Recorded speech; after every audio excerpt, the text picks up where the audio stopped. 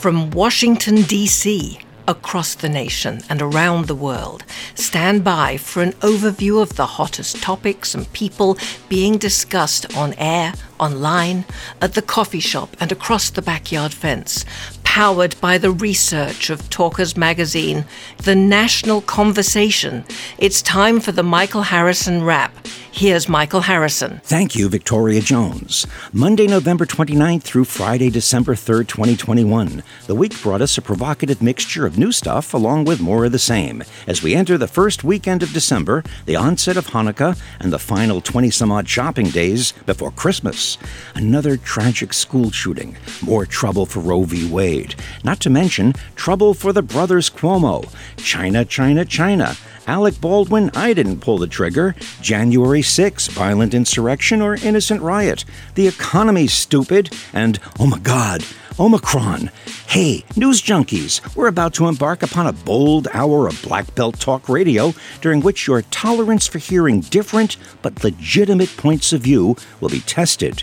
We've got lefties, we've got righties, we've got fence-sitters. Try not to get angry, but your educated skepticism is indeed welcome. Our guests include Dr. Daliah Wachs in Las Vegas on the Omicron variant, Paul Vandenburgh expressing the New York state of mind on the Chris and Andrew show, Joe Madison in Washington, D.C., reporting in on his personal hunger strike for the protection of voting rights, and Steve Weisman in Boston on the 12 scams of Christmas. As Steve answers the question, are things as bad as they seem? No, they're worse. It's the power-packed one-hour radio show that's become appointment listening, featuring opinionated yappers from across the country with microphones, smartphones, and digital recording devices, sharing their observations as well as the feelings of their target constituents with whom they do their daily dance of affirmation in a fragmented, noisy world where we try to avoid the modern-day syndrome of seeking victory at the expense of truth. Welcome to the Michael Harrison Wrap, heard coast to coast and around the world on great radio stations in the U.S. and the UK. The past week's hottest political and social topics discussed in the American talk media. Information's gathered from a variety of sources, including data tracked by the broadcasting trade publication Talkers Magazine, of which I'm editor and publisher. Let's get ready to mumble. Fasten your C. Crane CC earbuds. Speaking of which, this installment of the Michael Harrison Wrap is sponsored in part by C. Crane, makers and distributors of great radios. Give a radio to someone for Christmas. Visit their website at ccrane.com or give them a call at 800-522-8863. Okay, here we go. Joining us now is Kevin Casey, executive editor of Talkers Magazine. Kevin, give us a rundown of the 10 most talked about stories on talk shows in America this past week. Thank you, Michael. At number 10 this week, the holidays tied with scams and the impact of social media on our society. Welcome to the first weekend in December and a countdown to the second Christmas of the pandemic era. Beware the dangers lurking in the wild west world of the internet this holiday season. We'll begin a two-part series this week on the 12 scams of Christmas. At number 9, a tie between immigration reform and race relations. The crisis on the southern border continues to be a burgeoning problem, and talk radio covers it like no other medium. And race relations continues to simmer as a focal point of conversation, exacerbated by the struggle between red states pushing for voter restraints, while the federal government struggles with voter protection. We'll be checking in with SiriusXM's Joe Madison, who's now in the third week of his hunger strike in support of the latter. At number 8, U.S.-China relations. Between China flexing its military muscles, tension over Taiwan, doubts about the origins of COVID, and numerous other economic and human rights issues, relations between the superpowers are growing increasingly strained. We're wading deeper and deeper into what is clearly the Great Cold War of the 21st century. At number 7, CNN suspends Chris Cuomo, tied with the Alec Baldwin Rust case. The TV career of disgraced ex-governor Andrew Cuomo's younger brother is indefinitely on hold due to what appears to be compromised journalistic ethics. Meantime, the DA's report on Andrew Cuomo's conduct as governor proves to be damning on many levels, from his conduct with women to the cover-up of COVID deaths in nursing homes. The Rust case is back in the news, as Alec Baldwin says, "I didn't pull the trigger." Much more to come on that, I'm sure. At number 6, a tie between the looming government shutdown and Donald Trump's role within the GOP. federal government shutdown has been averted, at least for the time being, as the Senate passed a stopgap bill on Thursday that will extend funding through mid-February after the House approved the measure earlier in the day. The bill will now go to President Biden for his signature. This event is a rare showing of bipartisan cooperation, as former President Donald Trump continues beating the drum of election fraud, and the country remains divided heading into the 2022 midterm election year. At number 5, the Supreme Court and Roe v. Wade. The nation's highest court heard oral arguments Wednesday in a case over Mississippi's law banning abortion after 15 weeks of pregnancy. The Supreme Court's decision could potentially overturn the 1973 ruling in the case of Roe v. Wade, which set the precedent for a constitutional right to abortion. At number 4, the Michigan high school shooting tied with gun laws and crime and violence. Yet another tragic school shooting rocked the nation Tuesday as a troubled 15-year-old was charged as an adult with terrorism, murder, and other counts in connection with a shooting that killed 4 students and wounded 7 other people at Oxford High School, located north of Detroit. These shockingly frequent events challenge Americans to resist becoming emotionally and intellectually numb to the ongoing horror of this societal cancer. At number 3, the January 6 investigation. As mentioned earlier, the role of former President Trump's political position within the GOP is on full display as the hearings continue. And the committee issues subpoenas to members of Trump's inner circle, several of whom are risking incarceration for contempt of Congress by not cooperating. At number 2, a 3-way tie between inflation, the supply chain, and the labor force. As the saying goes, it's the economy, stupid, as the nation comes to grips with the impact and financial aftermath of the first 2 years of the pandemic. And there are many conflicting points of view as to the causes of and solutions to this messy situation. Is the inflation going to be long-term or just temporary? And exactly what are the causes for the present shortages in the labor force that are impeding economic operations and progress? And what exactly will be the impact of the Biden Build It Back Better budget expenditures? And at number 1 this week, the COVID-19 Omicron variant, vaccines, mandates, and politics. Just when it seemed we might have the Delta variant under control, along comes Omicron with a whole new set of questions and fears. And a continuation of the divisive debate over vaccines, masks, and mandates. And by the way, the cold months of winter are coming on. Have you gotten your flu shot yet? Thank you, Kevin Casey from Talkers Magazine. You're plugged into the Michael Harrison Wrap. With all going on in the nation and the world, Talkers research shows COVID-19 is still the most talked about topic on news talk media programs. Now it's the Omicron variant that's captured everyone's attention.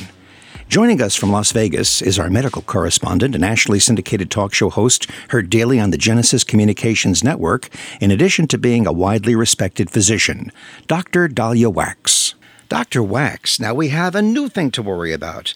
Omicron, or I'm sure a lot of people are saying, oh my God.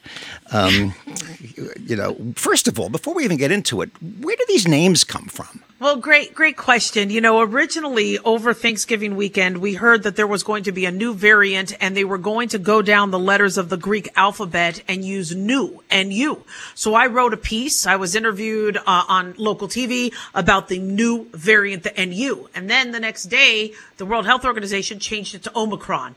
So the names get decided by the World Health Organization and they go by the Greek alphabet, and they wanted to avoid any letters like Z or G to compare it to, any leaders in China. And so it is a little subjective, but they like using the Omicron letters so we don't call the Alpha variant the UK variant anymore, or the Beta variant the South Africa, or I'm sorry, the Delta originally was India, and then India, exactly. And now this one is South Africa. Right. So we're politically correct now, whereas I remember, Yes. the Asian flu and the Spanish flu and all of Right. these things. We live in a different world. It's hard to keep up with all this. For example, the last couple of times we spoke, we were talking about a variant of the Delta, which is a variant of the original COVID-19. Is Omicron a variant of the Delta variant, or is this something completely new that's in the coronavirus family, or is it connected to COVID-19? And if you don't know the answers, I'm sorry for putting you in a corner like that, because I don't know if anybody knows the answers to No, these no, things. it's a fantastic question.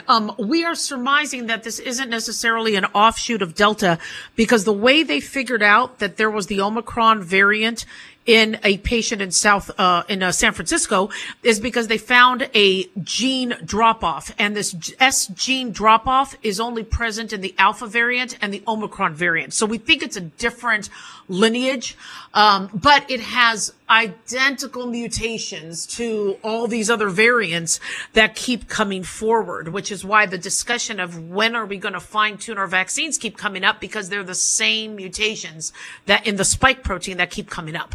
So what should we know that is already known, or at least what is currently surmised by the medical community? What should we know about Omicron? Great. So Omicron is something that we are guessing was already prevalent before it started to get picked up, because the testing always lags. Until somebody decides to test for it and do genomic sequencing, they won't be looking for it. And so we have a Minnesota resident who had traveled to New York City around November 19th to 21st, came back. So we're assuming Omicron then was in New York the week before. So what we know now is it's probably been circulating for a few weeks. We know that it does affect those who are vaccinated, and it can infect unvaccinated. We know that thus far most of the symptoms are mild, but we're also hearing that hospitalizations are up around the world, and we haven't identified if that's Delta variant or Omicron. So that's why everybody keeps saying we'll wait a week or two until we find out. It's because they want to test those in the hospital to see if they are the Omicron variant carriers or Delta. So how effective are the current vaccines against Omicron? Do they know how well they work, or if they work at all? At this point, we can't tell. But what we do know is both people in America who have had it, and many of the public reports of people getting it, said, but I was fully vaccinated. Mm-hmm. Well, so, now millions of people are fully vaccinated. So if there is going to be a new virus, of course, we're going to see it in the vaccinated population. But thus far, the people who have been identified in the United States, both were fully vaccinated. Well, this brings up, the political side of it. Say vaccinated people get COVID, therefore the vaccine doesn't work. And the nuance of, well, maybe they're less likely to get it if they're vaccinated, that sort of gets lost, in the shuffle. Just to put out any sparks of misinformation, people are not going to get COVID because of the vaccination not get Omicron by the vaccination. Right. I mean, that's highly unlikely, correct? I want to make sure that because people run with whatever they can to make their political point as opposed to trying to find scientific information. Oh, of course. Yeah, when I hear that vaccinated people thus far have been coming up positive for this, to me that doesn't mean the vaccine made you vulnerable, but what it does mean is the vaccine doesn't make you completely immune. Vaccination is only one small part of the COVID fight, because, one stand I have, and I'd never want anybody to confuse me with being anti-vax, I support the vaccine. What I don't support is the concept of, well, as long as you're vaccinated, you're good.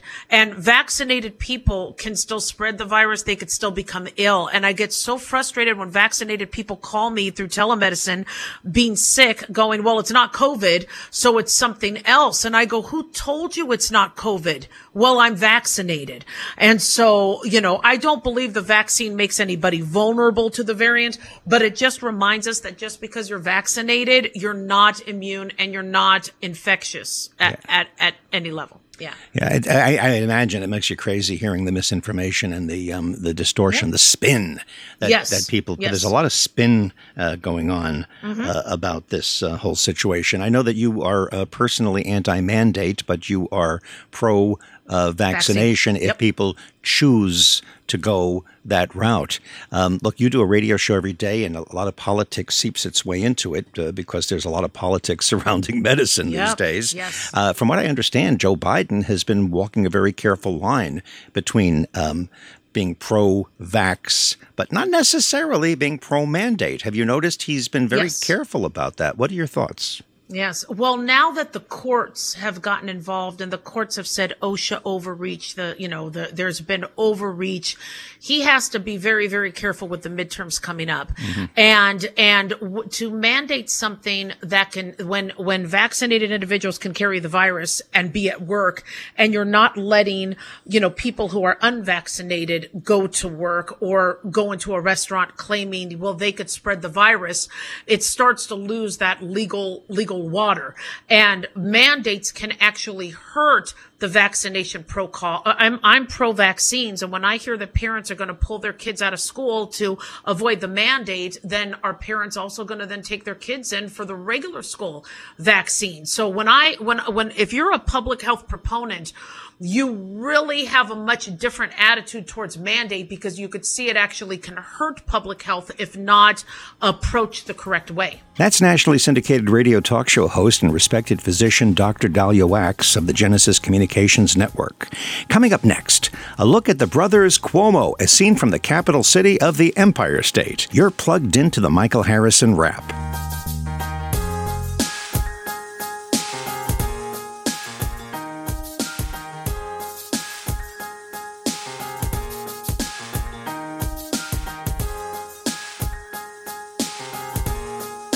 Hey, fellow radio lover, now that Christmas is rapidly approaching, are you feeling the pressure to come up with a cool gift for that special friend or relative in your life, especially with all those high-tech here today, gone tomorrow gizmos flooding the marketplace? Well, here's a gift idea I bet you never even thought of. Get him a real radio that you chose online from a gigantic selection of radios. C. Crane specializes in high-quality radios, AM, FM, and shortwave radios, big radios and small radios, high-powered radios and battery-operated radios, even radios with cranks when no power is available, and radios that can access the internet. C. Crane is the place to go to find a unique holiday gift for that radio lover in your life, and perhaps one for yourself. Call 800-522-8863. That's 800-522-8863, or visit them online at ccrane.com. That's ccrane.com. Continuing now with the Michael Harrison Wrap. CNN evening talk show host Chris Cuomo's journalistic handling of the sensitive story about his brother Andrew, the former governor of New York, and his relationship with the embattled politician have caused him to be indefinitely suspended from his position at the news organization. Joining us now is the morning host and owner at our affiliate in Albany, New York, Talk 1300, Paul Vandenburgh. Chris Cuomo actually went to high school here. He went to Albany Academy. So he's got a bit of a background here. His brother, Andrew, didn't go to high school here, but they both lived here at times when their father was governor. And Chris Cuomo gets very little chatter around here, except for his TV show, which nobody around here seems to like.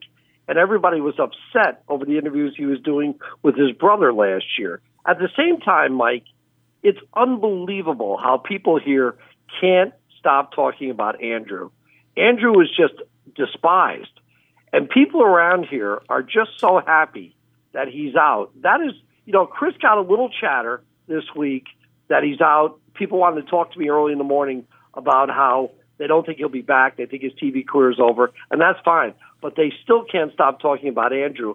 And the reason is, there's a bit of a reason. The Attorney General here in New York this week released all the paperwork on the investigation into Andrew. And there were a lot of things in there that people found out for the first time, including some commentaries between his staff members that were ugly about the women who were involved in bringing the complaints against Andrew Cuomo. So Andrew was much more in the news this week, believe it or not, than his brother Chris in Albany. Is there more concern about the fact that Andrew also is on the hot seat about his handling of COVID at the nursing homes than just the women's situation? Yes, exactly. It was both. The COVID, the handling of the COVID, and the people involved with him, Mike, his staff, the people close to him, and what they were doing during the COVID and the issue with the elderly folks, and what they were doing behind the scenes, and none of it's any good. I mean, it's all bad. And when people start getting confirmation of the really unprofessional, unorganized atmosphere that was going on inside the Capitol during all this, it makes them feel worse. And, they feel awful for these families that lost their people, obviously, lost their mothers, lost their fathers. But they see the ineptitude of these folks, and it really makes it 10 times worse.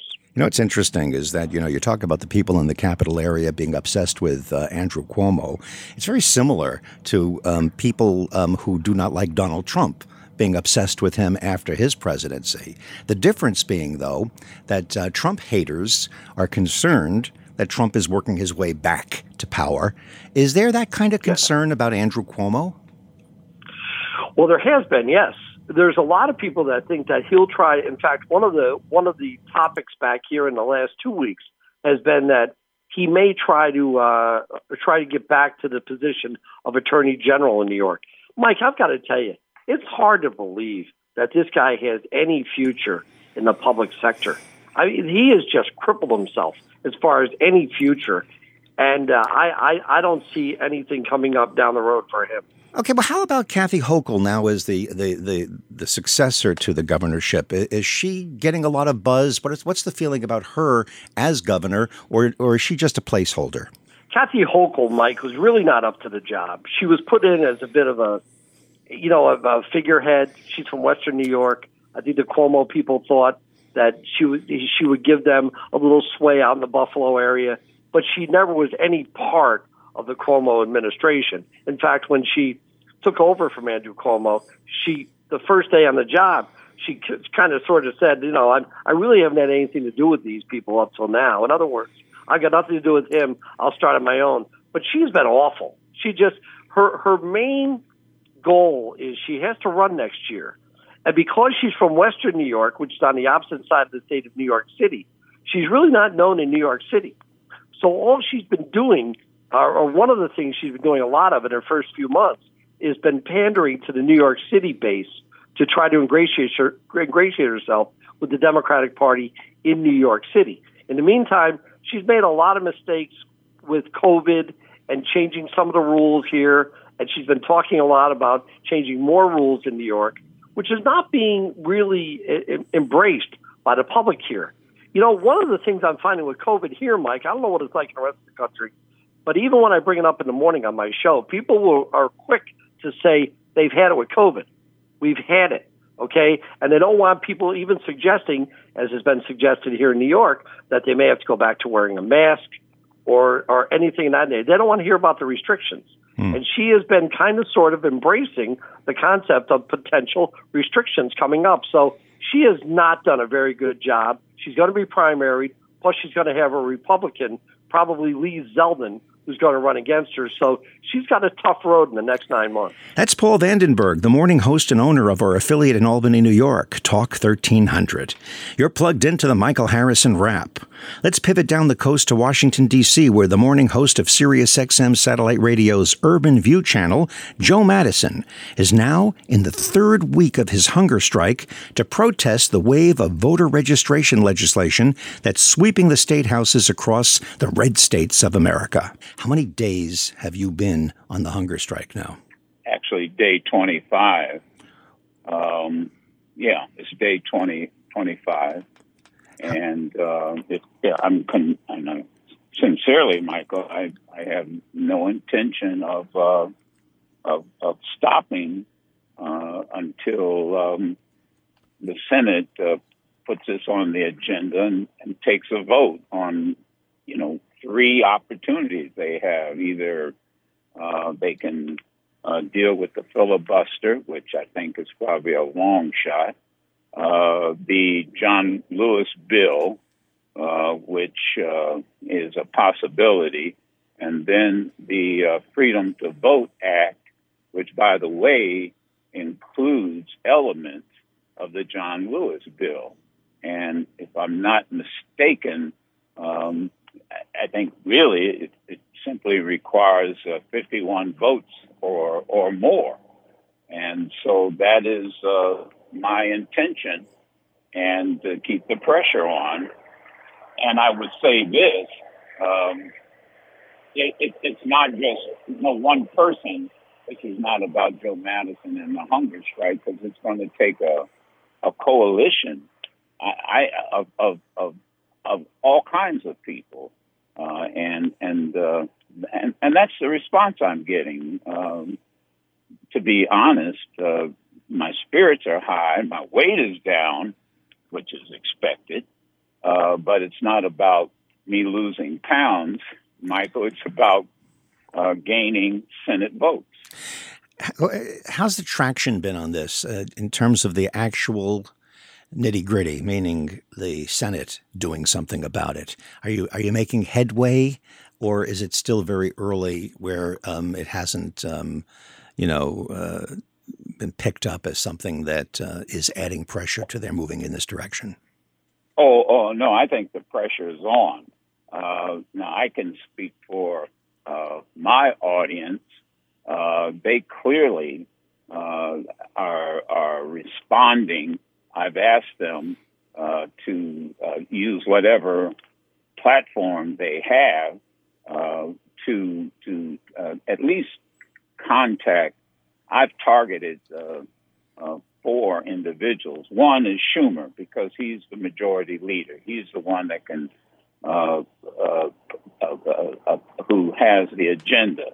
The calendar can be our enemy in this regard. Obviously, Joe Manchin, Sinema from Arizona, and then, of course, I've said contact your 2 senators. There may very well be moderate Republicans who are looking at one of those 3 bills that I've mentioned, or those 3 scenarios I've mentioned, who may say, look, this should be a bipartisan issue, because all we're talking about is protecting the right to vote. That's really what's about. I found out this morning, and I discussed it on my show, that that back in April there was boilerplate legislation that was actually handed to state representatives to what they admittedly said was to maintain the big lie that Donald Trump actually won in November. And what either one of these bills do, particularly the John Lewis bill and the Freedom to Vote bill, it checks that. And so what I'm hearing, even from some senators, is that they understand that the federal government has the authority to assure that the right to vote is, quite honestly, protected, and that it's not about the big lie. And people are responding to that, Michael. Have you heard at all from the executive branch, from Biden or his people, in terms of just moral support for you or any reaction? No, I've not heard from the Biden administration. I have heard, as I mentioned, from some senators. I see. And those that I have heard from have encouraged me to keep the pressure on. How do you feel? How has so many days now, weeks of hunger striking, which means that you're eating liquid food, liquid nourishment, how has it affected you physically and mentally? Well, let me point out how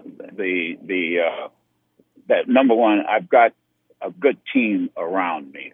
My daughter is really somewhat of a nutritionist. She has been keeping tabs on me, making sure that when I juice, that I do it properly. and I'm learning a lot from her that I didn't learn from Dick Gregory. And I've got a friend of mine, he's a celebrity chef, Timothy Dean, who has shown me how to blend certain vegetables and, well, mostly fruit. So my routine has been obviously a lot of water, a lot of water. The only other has been broth. So I've kept to their recommendation, water, broth, and then every now and then I might throw a smoothie in, but I'm keeping to my commitment that I will not indulge or eat solid food, and I've made that clear. And again, this isn't about wanting to get sick or die, because I've said, and I hope people understand, folks, in order to get the right to vote and to protect the right to vote down through the decades, people have sacrificed more than food. More than a ham sandwich. Well, I shared on the air last week that you and your wife had a talk about this, that you and I had talked, and that you said to her that you're prepared to, put your life on the line if necessary in terms of sacrifice. If it comes to that. That was the question she asked. We had that honest discussion, and I told her, if it's necessary, and that's what I want the senators to know. This isn't about, I can wait him out, because now it's gone beyond the attention that I've gotten. Just today, while we're recording this, I got an email from a representative. There are 40 young people in Arizona who decided that they're going on a hunger strike, and they indicated to me that they are contacting Cinema to let them know how they want her to vote. That's Joe Madison, a longtime civil rights activist and influential talk radio personality who hosts mornings on SiriusXM Satellite Radio's Urban View channel. Coming up next, an overview of the 12 scams of Christmas. You're plugged into the Michael Harrison Wrap.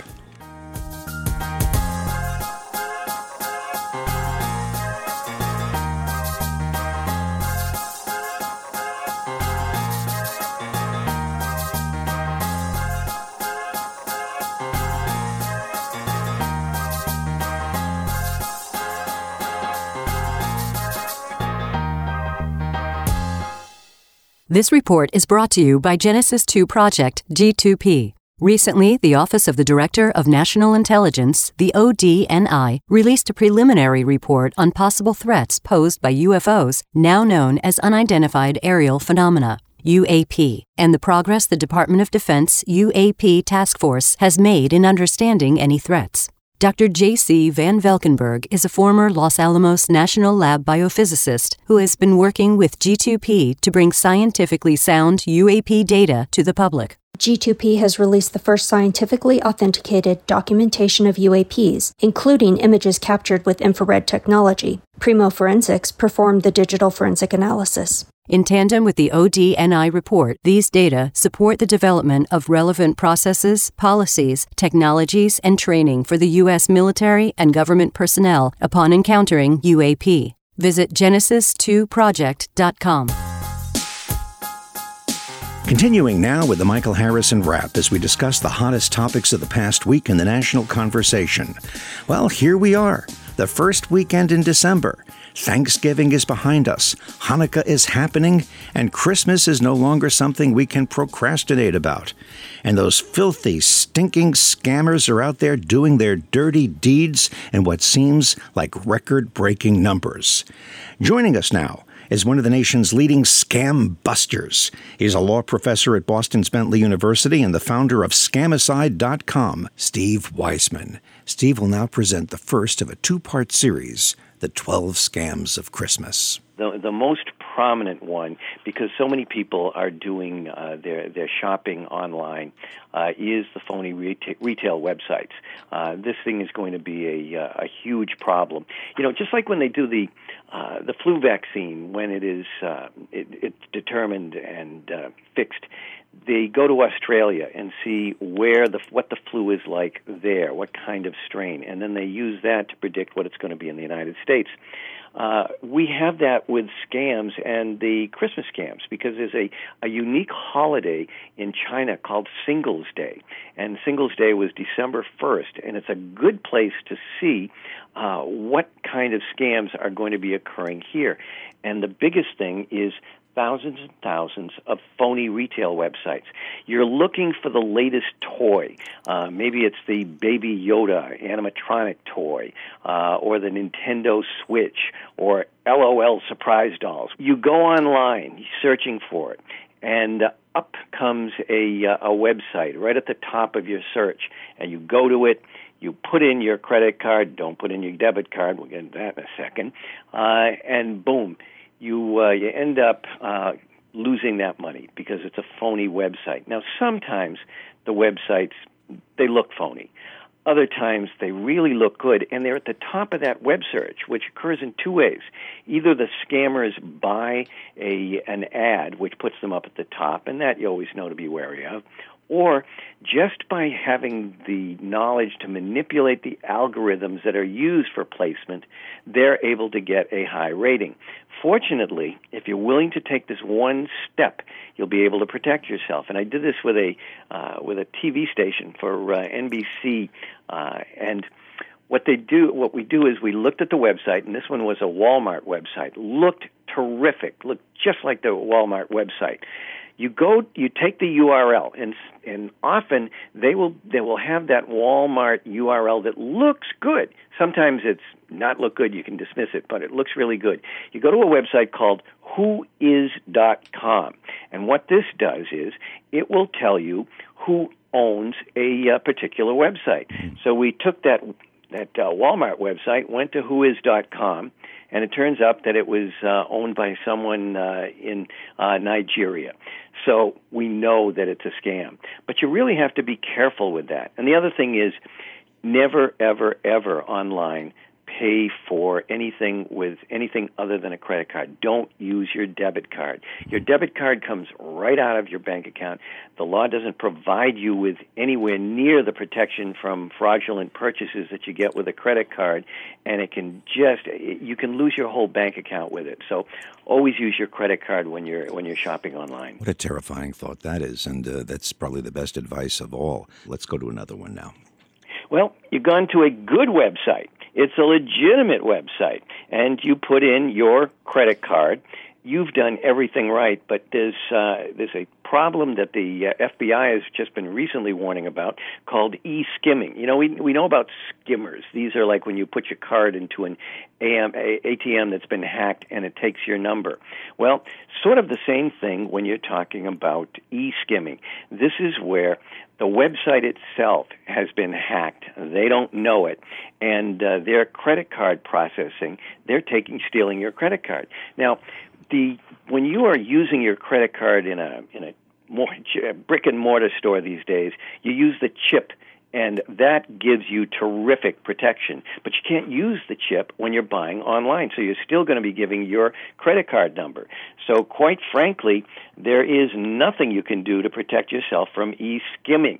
They are going to get your credit card. So the thing to do is you got to monitor. You got to monitor your credit card statement. And it's a good idea to even do it online rather than waiting for the monthly paper bill to come in to see if your credit card was compromised. If it is, you contact your credit card company and you report it. technically, the law says that you are responsible for up to $50 of fraudulent purchases. But in all of the years that I've been doing this, I have never seen a credit card company charge anyone for the fraudulent purchase. So use your credit card, but monitor it when you're doing it online. Let's go to number 3. Christmas e-cards. E-cards are a terrific way to send a holiday greeting. You can do it at the last minute, and it'll get there on time. And again, the scammers are aware of this. So what they do is they will send you what appears to be an online greeting card. And when you get the online greeting card, the legitimate one, you have to click on a link. And that's one of the things where clicking on links that you're not sure are legitimate is the biggest way that we have data breaches. It's the biggest way that malware is downloaded. You've always got to confirm that. So if you get an e-card that is coming from a friend, well, you really can't trust that. And frankly, even when it uses the name of someone that you do know, I think it's, even paranoids have enemies, and so it's always better to check. And so if you confirm with them that they sent you the e-card, you can open it confidently. All right, let's move on to number 4. Gift cards. Gift cards are, they're wonderful, they're ubiquitous, and they're easy to buy, and they're a great gift to get. The problem is, what will happen is the scammers will go into the stores. They'll take the card off the rack. There are a lot of gift card scams, but one of which they will do is they'll read the code on the strip on the back and the number on the front, and then they'll put the card back in the display. Then they periodically check with the retailer or call its 800 number to find out whether that card's been activated and once the balance is on the card. When they find it's been activated, they can either create a counterfeit card using that information or just purchase things knowing the number. So the way to protect yourself is when you buy a gift card, don't buy one from those racks that are outside. Only buy one from behind the customer service desk. And by the way, speaking of gift cards, no company is going to ask for you to pay by way of a gift card. And the scammers are contacting people saying they're the IRS and you owe us this money and you got to pay us by gift card. It's a sad commentary that the IRS has had to put a warning on their website: we don't demand payment by gift card. Wow. So far, credit cards and the internet seem to be the portal to being scammed. It makes me just want to go to my local store and pay cash. let's go to number 5. What do we have at 5?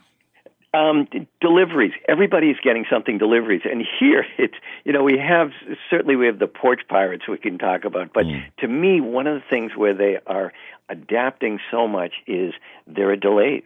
And, we're having delays from the Postal Office, Federal Express, UPS, Amazon. Right. And so the scammers know there are so many delays. They are contacting people on the phone, emails, text messages. And they're saying, unfortunately, there's been a delay in your order, and they're offering you a refund of your money. Pretty good.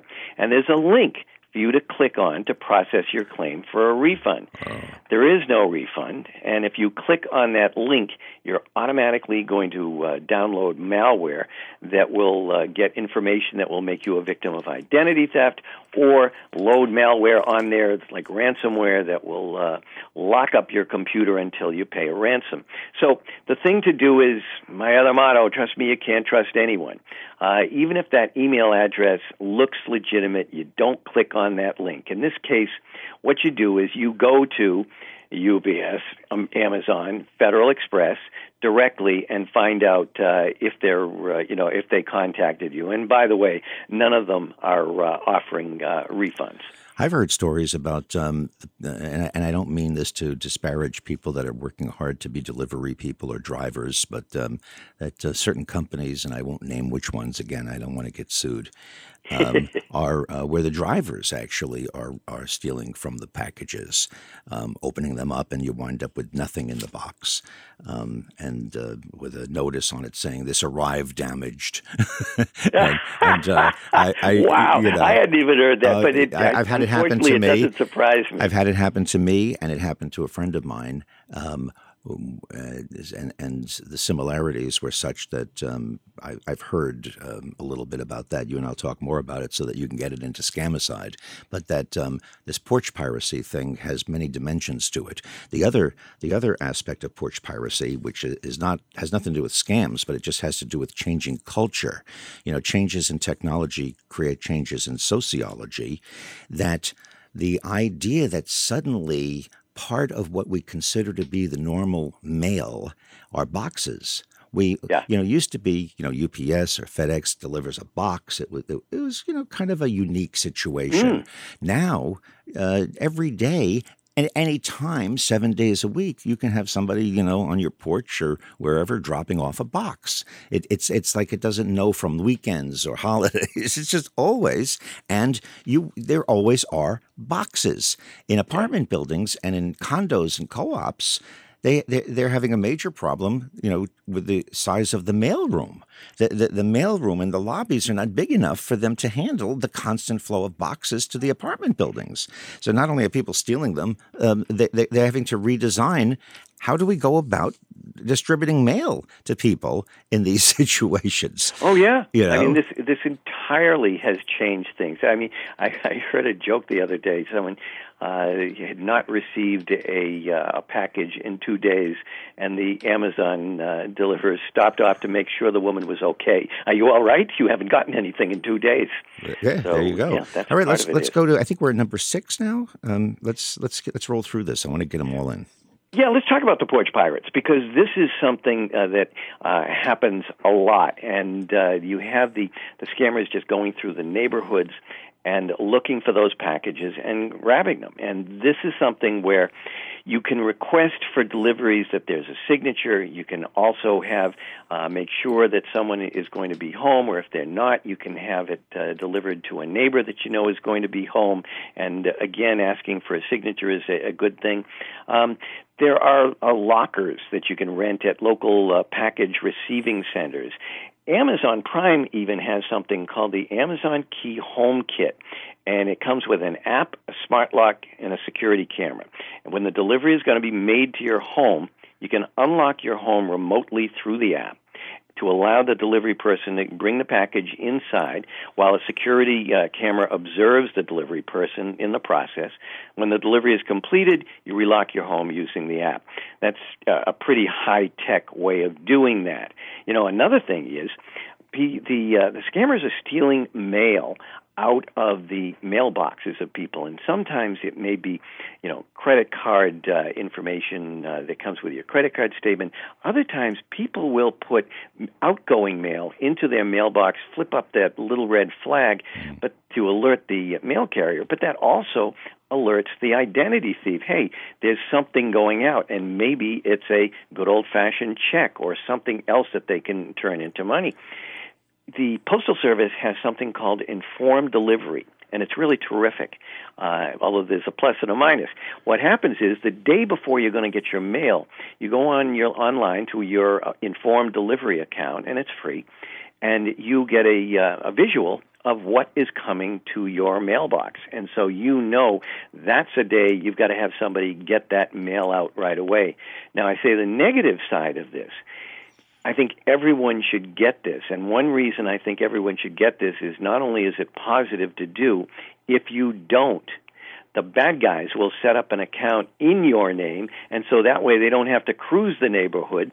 All they have to do is look at the informed delivery, and they see you're going to be getting a check or something in the mail that's worthwhile for them, and they grab it. So the Postal Service's informed delivery is a really good thing to do. That's Bentley University law professor and founder of Scamicide.com, a true hero, Steve Weisman, talking about the 12 Scams of Christmas, Part 1. Join us next week for Part 2. And that about does it for this latest installment of the Michael Harrison Wrap, an overview of the national conversation, looking back at the week of Monday, November 29th, through Friday, December 3rd, 2021. Looking ahead, I'm sure we'll have plenty to talk about next week, including the ever-lurking unknown factor, that unanticipated surprise story that can take the national conversation spinning off in a totally unexpected direction. We sure do live in interesting times. I can be reached via email at michael@talkers.com. My podcast, The Michael Harrison Interview, can be heard at mhinterview.com.